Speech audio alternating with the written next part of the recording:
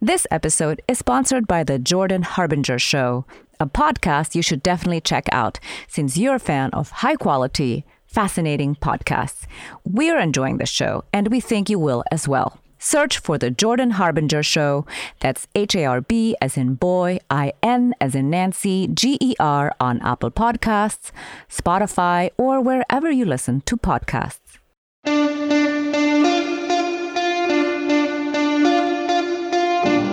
Political institutions in the United States and globally have really been shaped by masculinity in men, if we look at the gender dynamics of them. And so what happens when we start to disrupt that dominance of masculinity through the ways that candidates, voters, and elected officials behave, the messages they put forth, the things they prioritize, and all of these things I talk about as disruptive in a positive way because they expand the pool of people who will both see these institutions as accessible to them, as representative of them, and ultimately as open to them in terms of being an elected office holder, serving in this position so that our representation in political institutions is better and more diverse. Welcome to Future Hindsight, a civic engagement podcast. I'm your host, Mila Atmos. Our guest is Kelly Dittmar, the Director of Research and Scholar at the Center for American Women and Politics. I wanted to know how women govern differently than men and whether that difference in governing is good for our democracy. We discuss the diversity of experiences and political viewpoints among women in elected office and explain why we need more of them serving in public office. We start our conversation with what the research has revealed about the impact of gender diversity in public policy and in politics.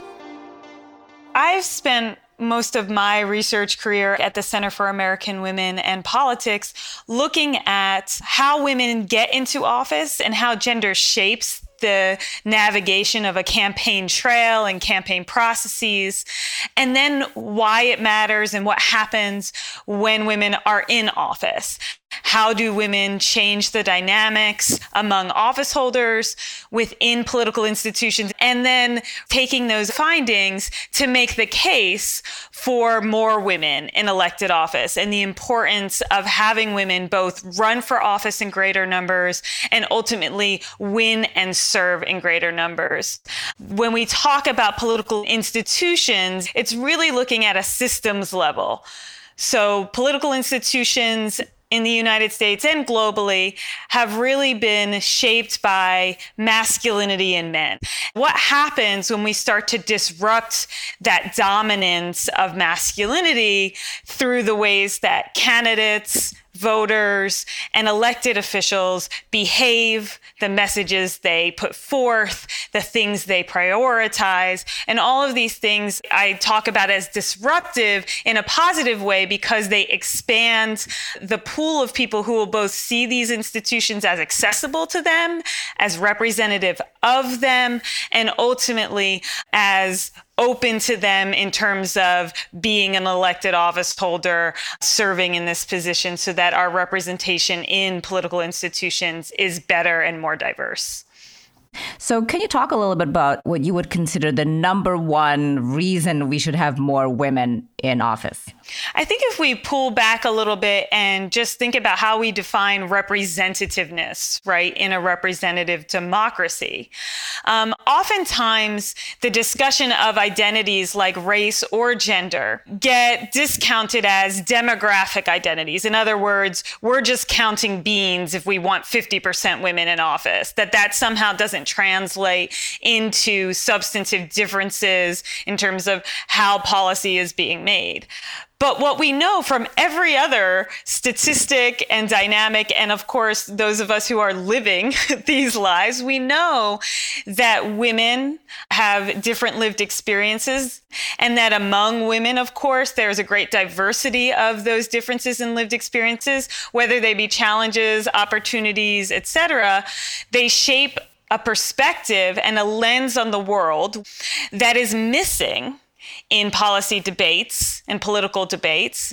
So one thing that's important to remember is that electing women to office or having more women run doesn't give us one policy outcome, but having more women hopefully ensures that we get a greater diversity among women that brings a more representative group of perspectives and lived experiences to bodies that are meant to serve a large population, of whom many groups and folks with distinct backgrounds have not been represented in those conversations. And now as we're moving forward and seeing a gain in women's representation, we need to have these complex and nuanced discussions about the diversity among women. One goal, in my opinion, is to have just as great a diversity of opinion and background and experience among women as we do of men.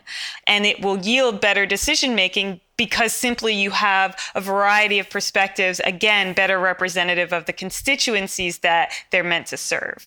Well, since you speak about representation, it was really interesting to find that you argue women think of themselves differently about how they represent their constituents and who they represent.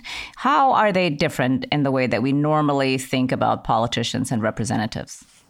Yeah, there are two things. One first is to think about the motivation and experience women have just in getting to office, the distinct challenges they have, the hurdles that are presented to them on the campaign trail, the different ways in which they might be evaluated by voters, and that shapes their path to office.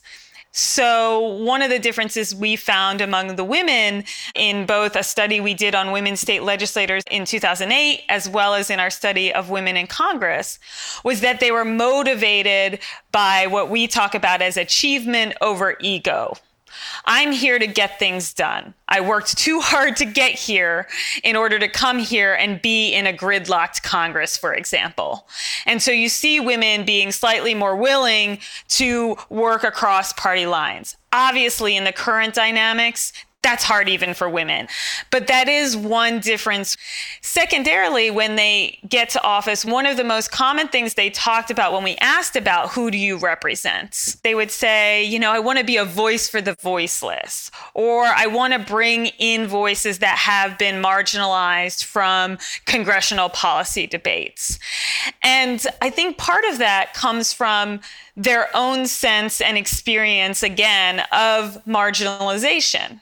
They are accustomed to being in a group, in this case of women or of women of color specifically, that has been marginalized from formal policy making or decision making. And so they see the value and they understand quite keenly the importance of bringing in other voices that have been similarly marginalized. Maybe the disabled community or communities of color, whatever it may be, that they see the value and think about that as part of their representative responsibility. So what are the common strategies that they employ in order to make governance successful in their own terms, meaning the things that they want to achieve?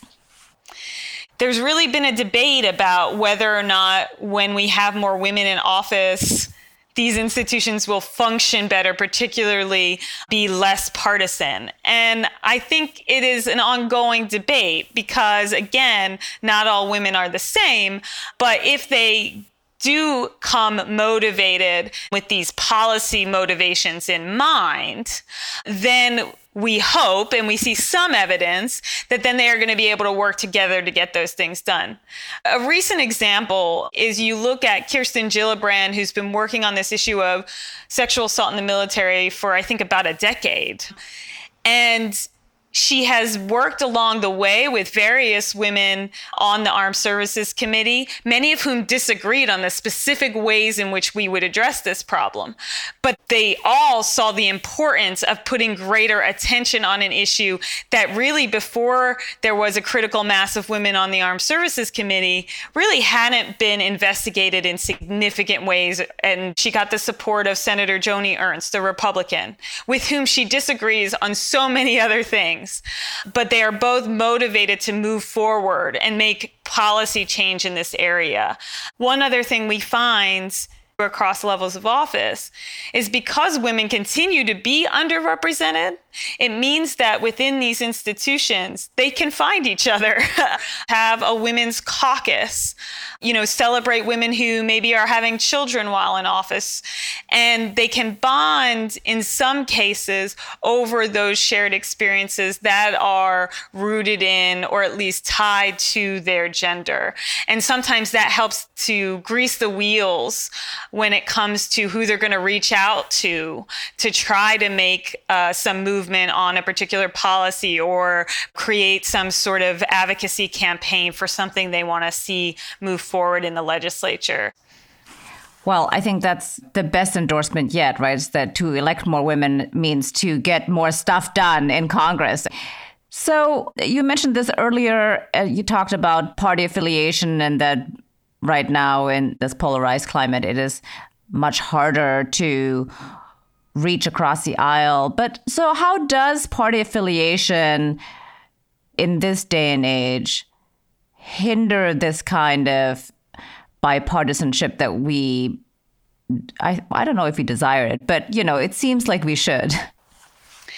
Yeah, it's really important to not assume that more women certainly equals more bipartisanship, especially in this moment. We're seeing both greater polarization, if you will, among the women who are being elected to Congress. So in the last cycle, we saw some very, very conservative women be elected. In 2018, we saw some especially progressive women get elected. They're starting from ideological points that are much further apart. That makes it harder to come together often, even if you have some of those shared bonds or experiences as women, right? That's only one, avenue potentially to bringing folks together, but it certainly doesn't guarantee it.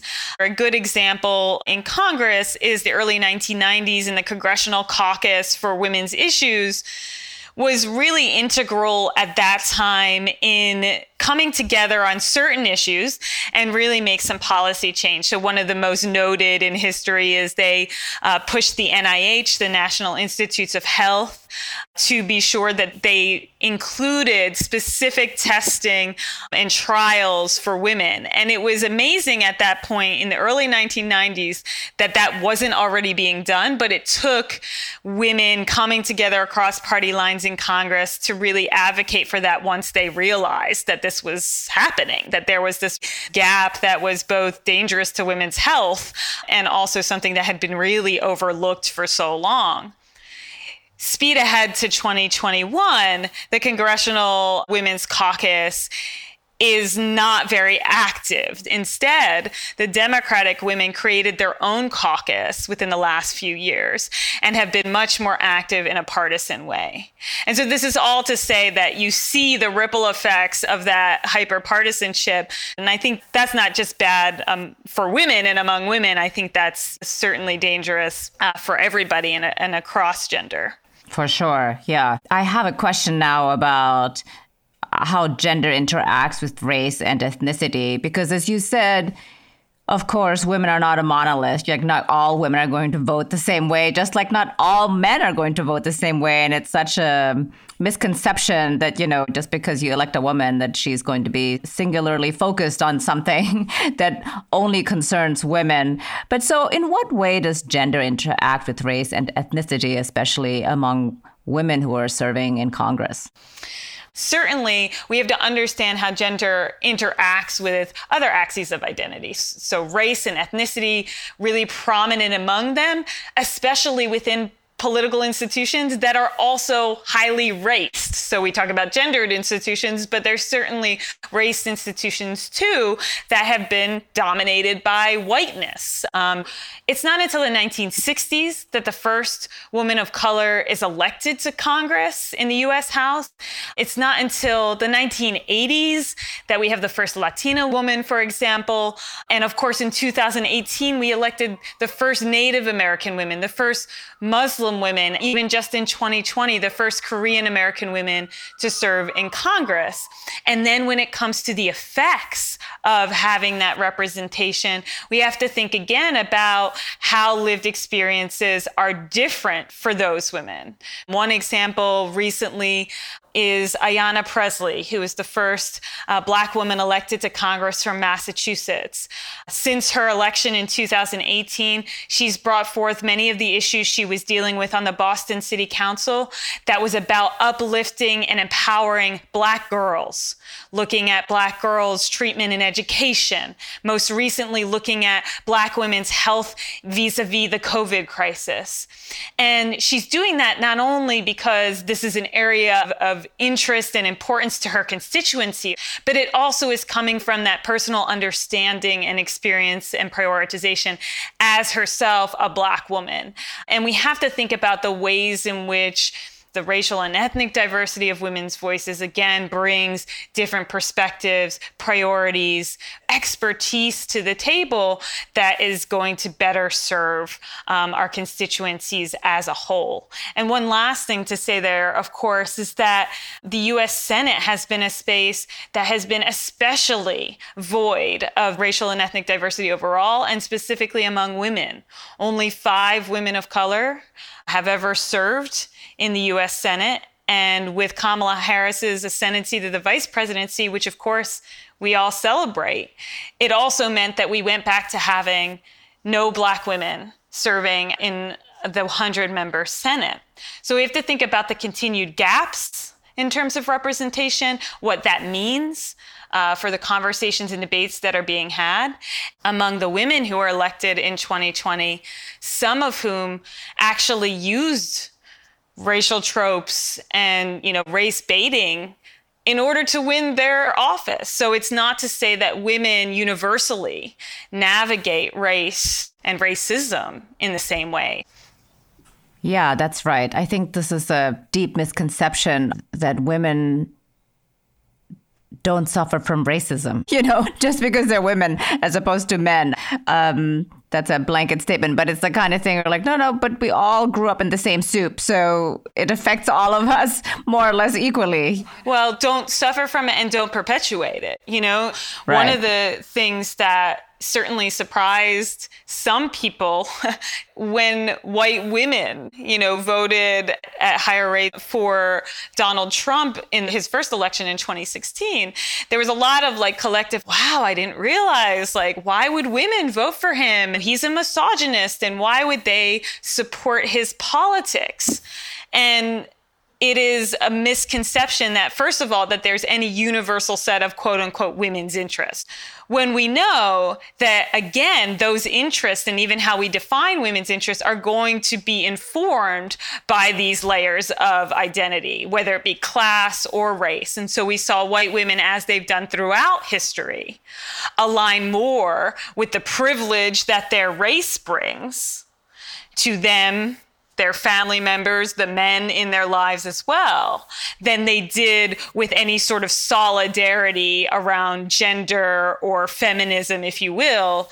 It wasn't unique to 2016, but I think we had a more public conversation about that continued through the 2020 election to recognize that race is very much intertwined with women's political behavior and how they perceive power, the balance of power in our political system in ways that can sometimes perpetuate racism. And of course, in other places, it can help to challenge it. But we've seen both. Indeed. Let's take a break and talk about the Jordan Harbinger Show, which is a podcast you really should be listening to, since I know that you're a fan of high-quality podcasts hosted by interesting people.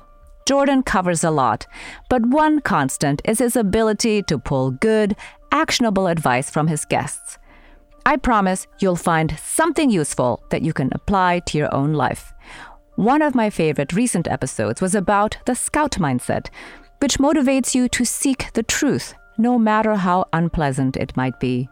His goal is to make you a better informed, more critical thinker, so you can get a sense of how the world actually works and come to your own conclusions about what's happening, instead of letting someone else tell you what to think. You can't go wrong with adding the Jordan Harbinger Show to your rotation. It's incredibly interesting. There's never a dull show.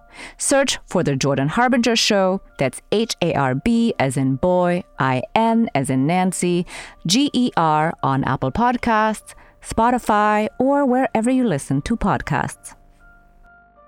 So, nonetheless, we should have more women in office. What is the Center for American Women and Politics doing in order to expand participation? Yeah, so the Center for American Women in Politics has been around for almost 50 years.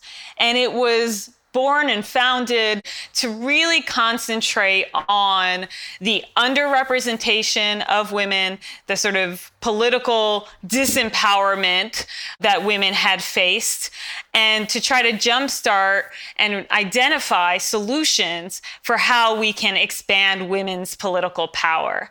Women already outvote men, and they've been outnumbering and outvoting men since the 1980 election. So there, women have already increased their power as voters, but how do we then leverage that power? Because women are voting at higher rates for Democrats, pushing the party to say, look, we, women, are your reliable constituency, and so you have to answer for us. So part of our work, which is gathering and analyzing a lot of the data, is to make that political case. When it comes to office holders, we've brought together women elected officials. That in and of itself can be empowering. We also do a campaign training program called Ready to Run that really gives women the tools to either explore candidacy, and then they typically have a second track for women who are already in the fray and they really need the nuts and bolts tools, as well as feedback specifically on how, as women, they might confront different, again, barriers, hurdles, challenges, or have distinct opportunities they should leverage as candidates.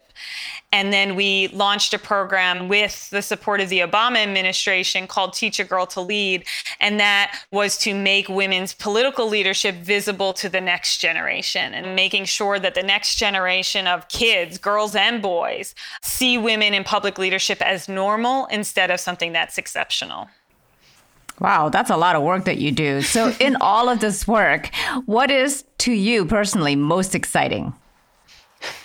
I think that the work that is both exciting and impactful is really looking at the next generation of our leaders, whether they be women, men, non-binary folks, making them see politics in a different light and redefining what we value, both in our candidates and elected officials, so that those credentials, the things that we think are so important, are not tied to stereotypes and expectations of traditional masculinity in men, like toughness, national security experience, defense experience, that these things are what we really, really want in our leaders. Instead of thinking more broadly about traits like compassion or cooperativeness, right? Things that are and have been traditionally more likely to be associated with women or femininity.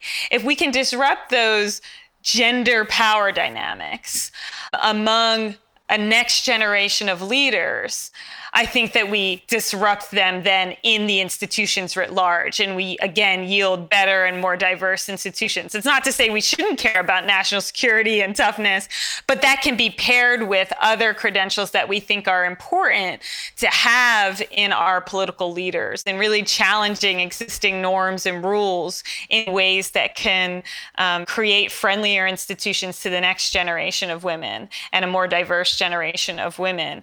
Those are really exciting to me, because that's the long-term change that we want to see. As an everyday citizen, what are 2 things that I could do to advance more women in politics, to really change the culture and the expectations, play the long game? What could I be doing?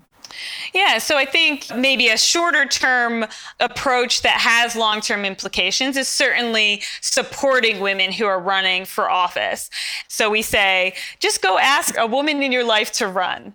Sure, do that, but then support them all the way through. If they decide to run, make sure you're there to volunteer. Maybe you have the financial capacity to support them in that way. Whatever it may be, help them get from making that decision to run all the way to winning on election day. So don't just give at the end, and don't just ask at the beginning. And then I think on the more cultural side of things, try to think differently about our expectations of political leadership, legislative leadership, and the ways in which we evaluate candidates and office holders, because we've lived in a society where it is still rare, unfortunately, to see women at the highest levels of leadership. And so we have to check our own biases in the standards to which we hold these candidates and elected officials, and question whether or not there are times we are holding women to different standards. For the long-term institutional change, it takes some introspection and some talking more openly about the gendered terrain, the racialized terrain, the sort of intersectional terrain that these candidates face, and the ways in which we perpetuate it instead of helping in that disruption. You mentioned this already a few times now, that the hardest part about women running for office is their campaign, basically winning election the first time around. So what are the things that you've seen are consistently successful for women who are running in order to gain that office? I think this is why it's hard to do this work, is because campaigns are really dynamic, meaning every election cycle is going to be a little bit different. In other words, if a woman runs in California versus Pennsylvania, they're going to face a different set of challenges, a different type of voter, and even differently gendered or racialized cultures. So it is hard to say, these are the three things that are most effective. The things that affect women often pretty consistently across these spaces are things like scrutiny over their qualifications or credentials, whether they are competent enough, they are qualified enough, whether or not their credentials prepare them best to hold the office for which they're running. And so what that means in terms of strategy is you often see women double down on those qualifications, right? Just reaffirming to voters that these are all of the things that I've done, all of the achievements that have got me this far. And it's not a foolproof strategy, but it is something that often is largely successful, at least in challenging any of those biases or perceptions that women aren't up for the job. I think in a more sort of progressive way, one of the other things is Democratic women, especially in recent elections, have really started to leverage their gender, their racial and intersectional identities and experiences as assets to office holding, instead of seeing them as hurdles they have to overcome. They're saying, no, wait a second, there is something to me being a woman that is advantageous, that is a value added to my candidacy and will ultimately be to my elected office holding. And it goes back to this idea and understanding that being a woman brings with it experiences and perspectives that should be just as important to policymaking as the things we value. For example, if you're a veteran or you're a banker or whatever that may be, that it brings a distinct expertise that is going to inform policy. And so I'm heartened to see, and I think it's important to see more women of color, more women with various diverse backgrounds really leverage those experiences and identities as advantageous and important to all of what they bring to elected office holding. I like it. So here's my last question. Looking into the future, what makes you hopeful? Certainly over the last two election cycles, we've seen important gains for women, not only in their office holding, the result of the election, but also that women have increased their presence in the candidate pool. So I am hopeful that in 2018 and in 2020, we did see increases and continued increases in the number of women who were just willing to throw their hats in the ring, and then ultimately also the continued success of women. And certainly Kamala Harris's success, I think, will have ripple effects to normalizing women's presence in presidential leadership as well. I have more guarded or cautious hope about changing the actual sort of gender and racialized dynamics of these institutions, whether on the campaign trail or among office holders. But I do, again, think we see signs where we see not only the women candidates and office holders themselves, but also media paying greater attention to the ways in which gender bias or intersectional biases have been perpetuated in politics, and really calling them out in ways that I hope makes voters and constituents more thoughtful about how they evaluate candidates and office holders. And lastly, I think we're seeing some more men be a part of these conversations.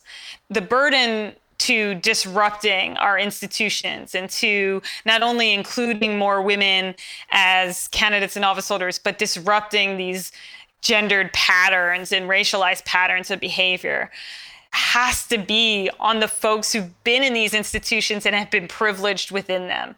And so that's largely white men. They have to come to the table and be calling out the same inequities and calling for greater equity in order for us to see sustained and continued progress. We have plenty of men in power who could do more to help make these institutions friendlier and be supportive of the full inclusion of women, not just, again, their entrance into these institutions, but their empowerment within them. Hear, hear. I hope that we will have more men who will call for more women in office. But from my personal experience, I think we're a long ways away from there. Yeah, that is the cautious optimism. I think that you see some examples with Joe Biden. One of the things that I'm always watching with him is like, how is he bringing Vice President Harris to the table? What are the ways in which he is showing that through example of empowering, in this case, the most powerful woman we have in American politics?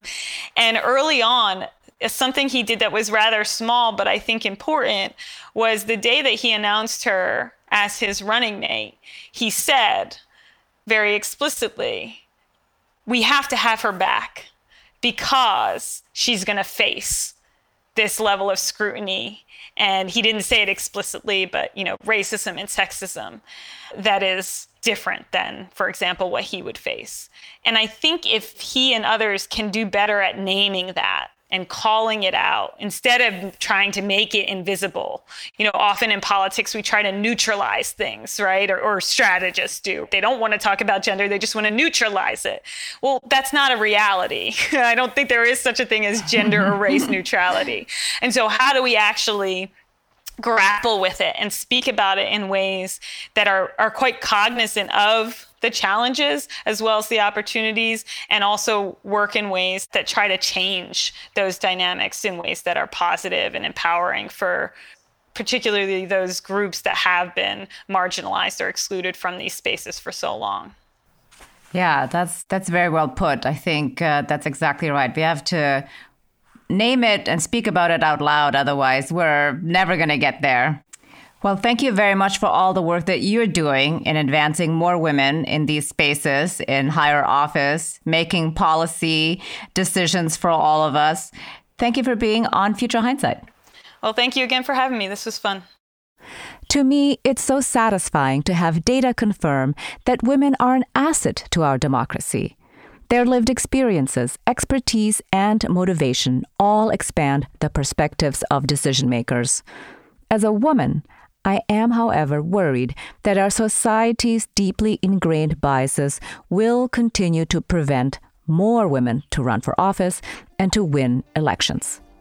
We all have a responsibility for supporting women to attain positions of public service, and that's especially true if you're a white man. We need to remember that the more we champion women candidates, the more likely we'll be able to elect qualified and visionary leaders. Next week, our guest is Amanda Hunter, the executive director of the Barbara Lee Family Foundation. We discuss just what it takes for a woman to get elected and why it's been such an uphill battle for women to reach the highest executive office. When women seek executive office, they often have to satisfy both gender stereotypes because they have to show that they are strong enough, and yet they can't seem too tough because then they will potentially put their likability in jeopardy. And we know from our research that it's a non-negotiable. And that means that voters will support a man even if they don't like him, but they won't vote for a woman if they don't like her. It's very much like walking a tightrope in a lot of ways. Until next time, stay engaged. I'm Mila Atmos. Thank you for continuing to listen to Future Hindsight. Our executive producer is Mila Atmos. The audio producer is Peter Fedak. And our associate producers are Miriam Zumbul and Brooke Sayan. Be sure to listen to us on Apple Podcasts, futurehindsight.com, or wherever you enjoy podcasts every week.